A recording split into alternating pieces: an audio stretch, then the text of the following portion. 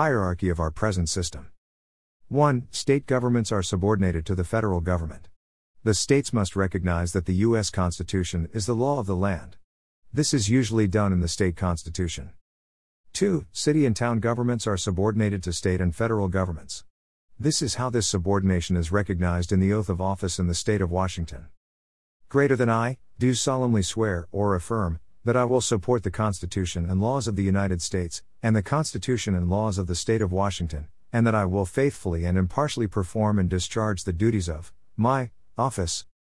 This is how the national system perpetuates itself.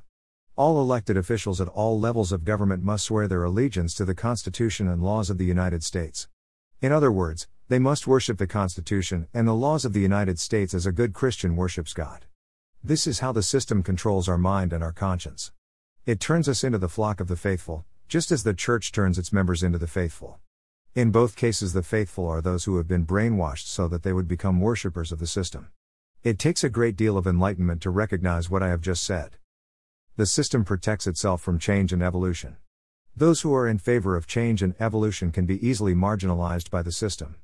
They are rejected as infidels or traitors or terrorists.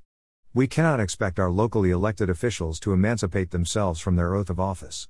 Even if we were to remain primitive and insist on some form of oath, those who have been elected owe their allegiance to those who have elected them, the people of their town or city, not to some sacred laws.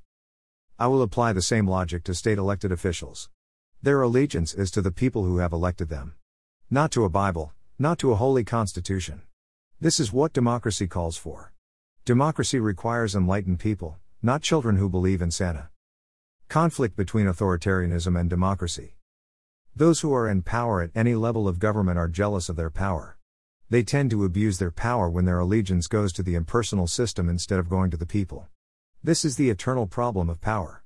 Public servants tend to boss the people around instead of serving them. This is so at all levels of government. Do you know any group of people that are pleased to be abused by those who are in power? Should we tolerate this form of abuse in order to be good citizens? We have learned to expose sex abuse. Now we have to learn to expose power abuse. Power abuse is usually unrecognized by the abusers.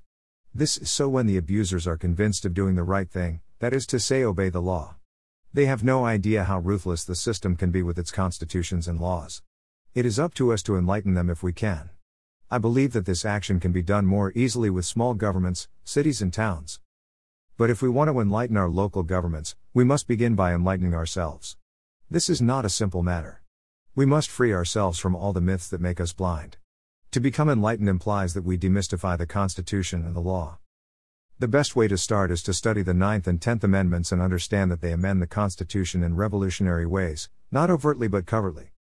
In conclusion, I would say that we should free our city and town officials from any allegiance to the Constitution and the laws of the United States. It will suffice for them to promise that they will faithfully and impartially discharge the duties of their office, which makes them public servants, not public nuisance.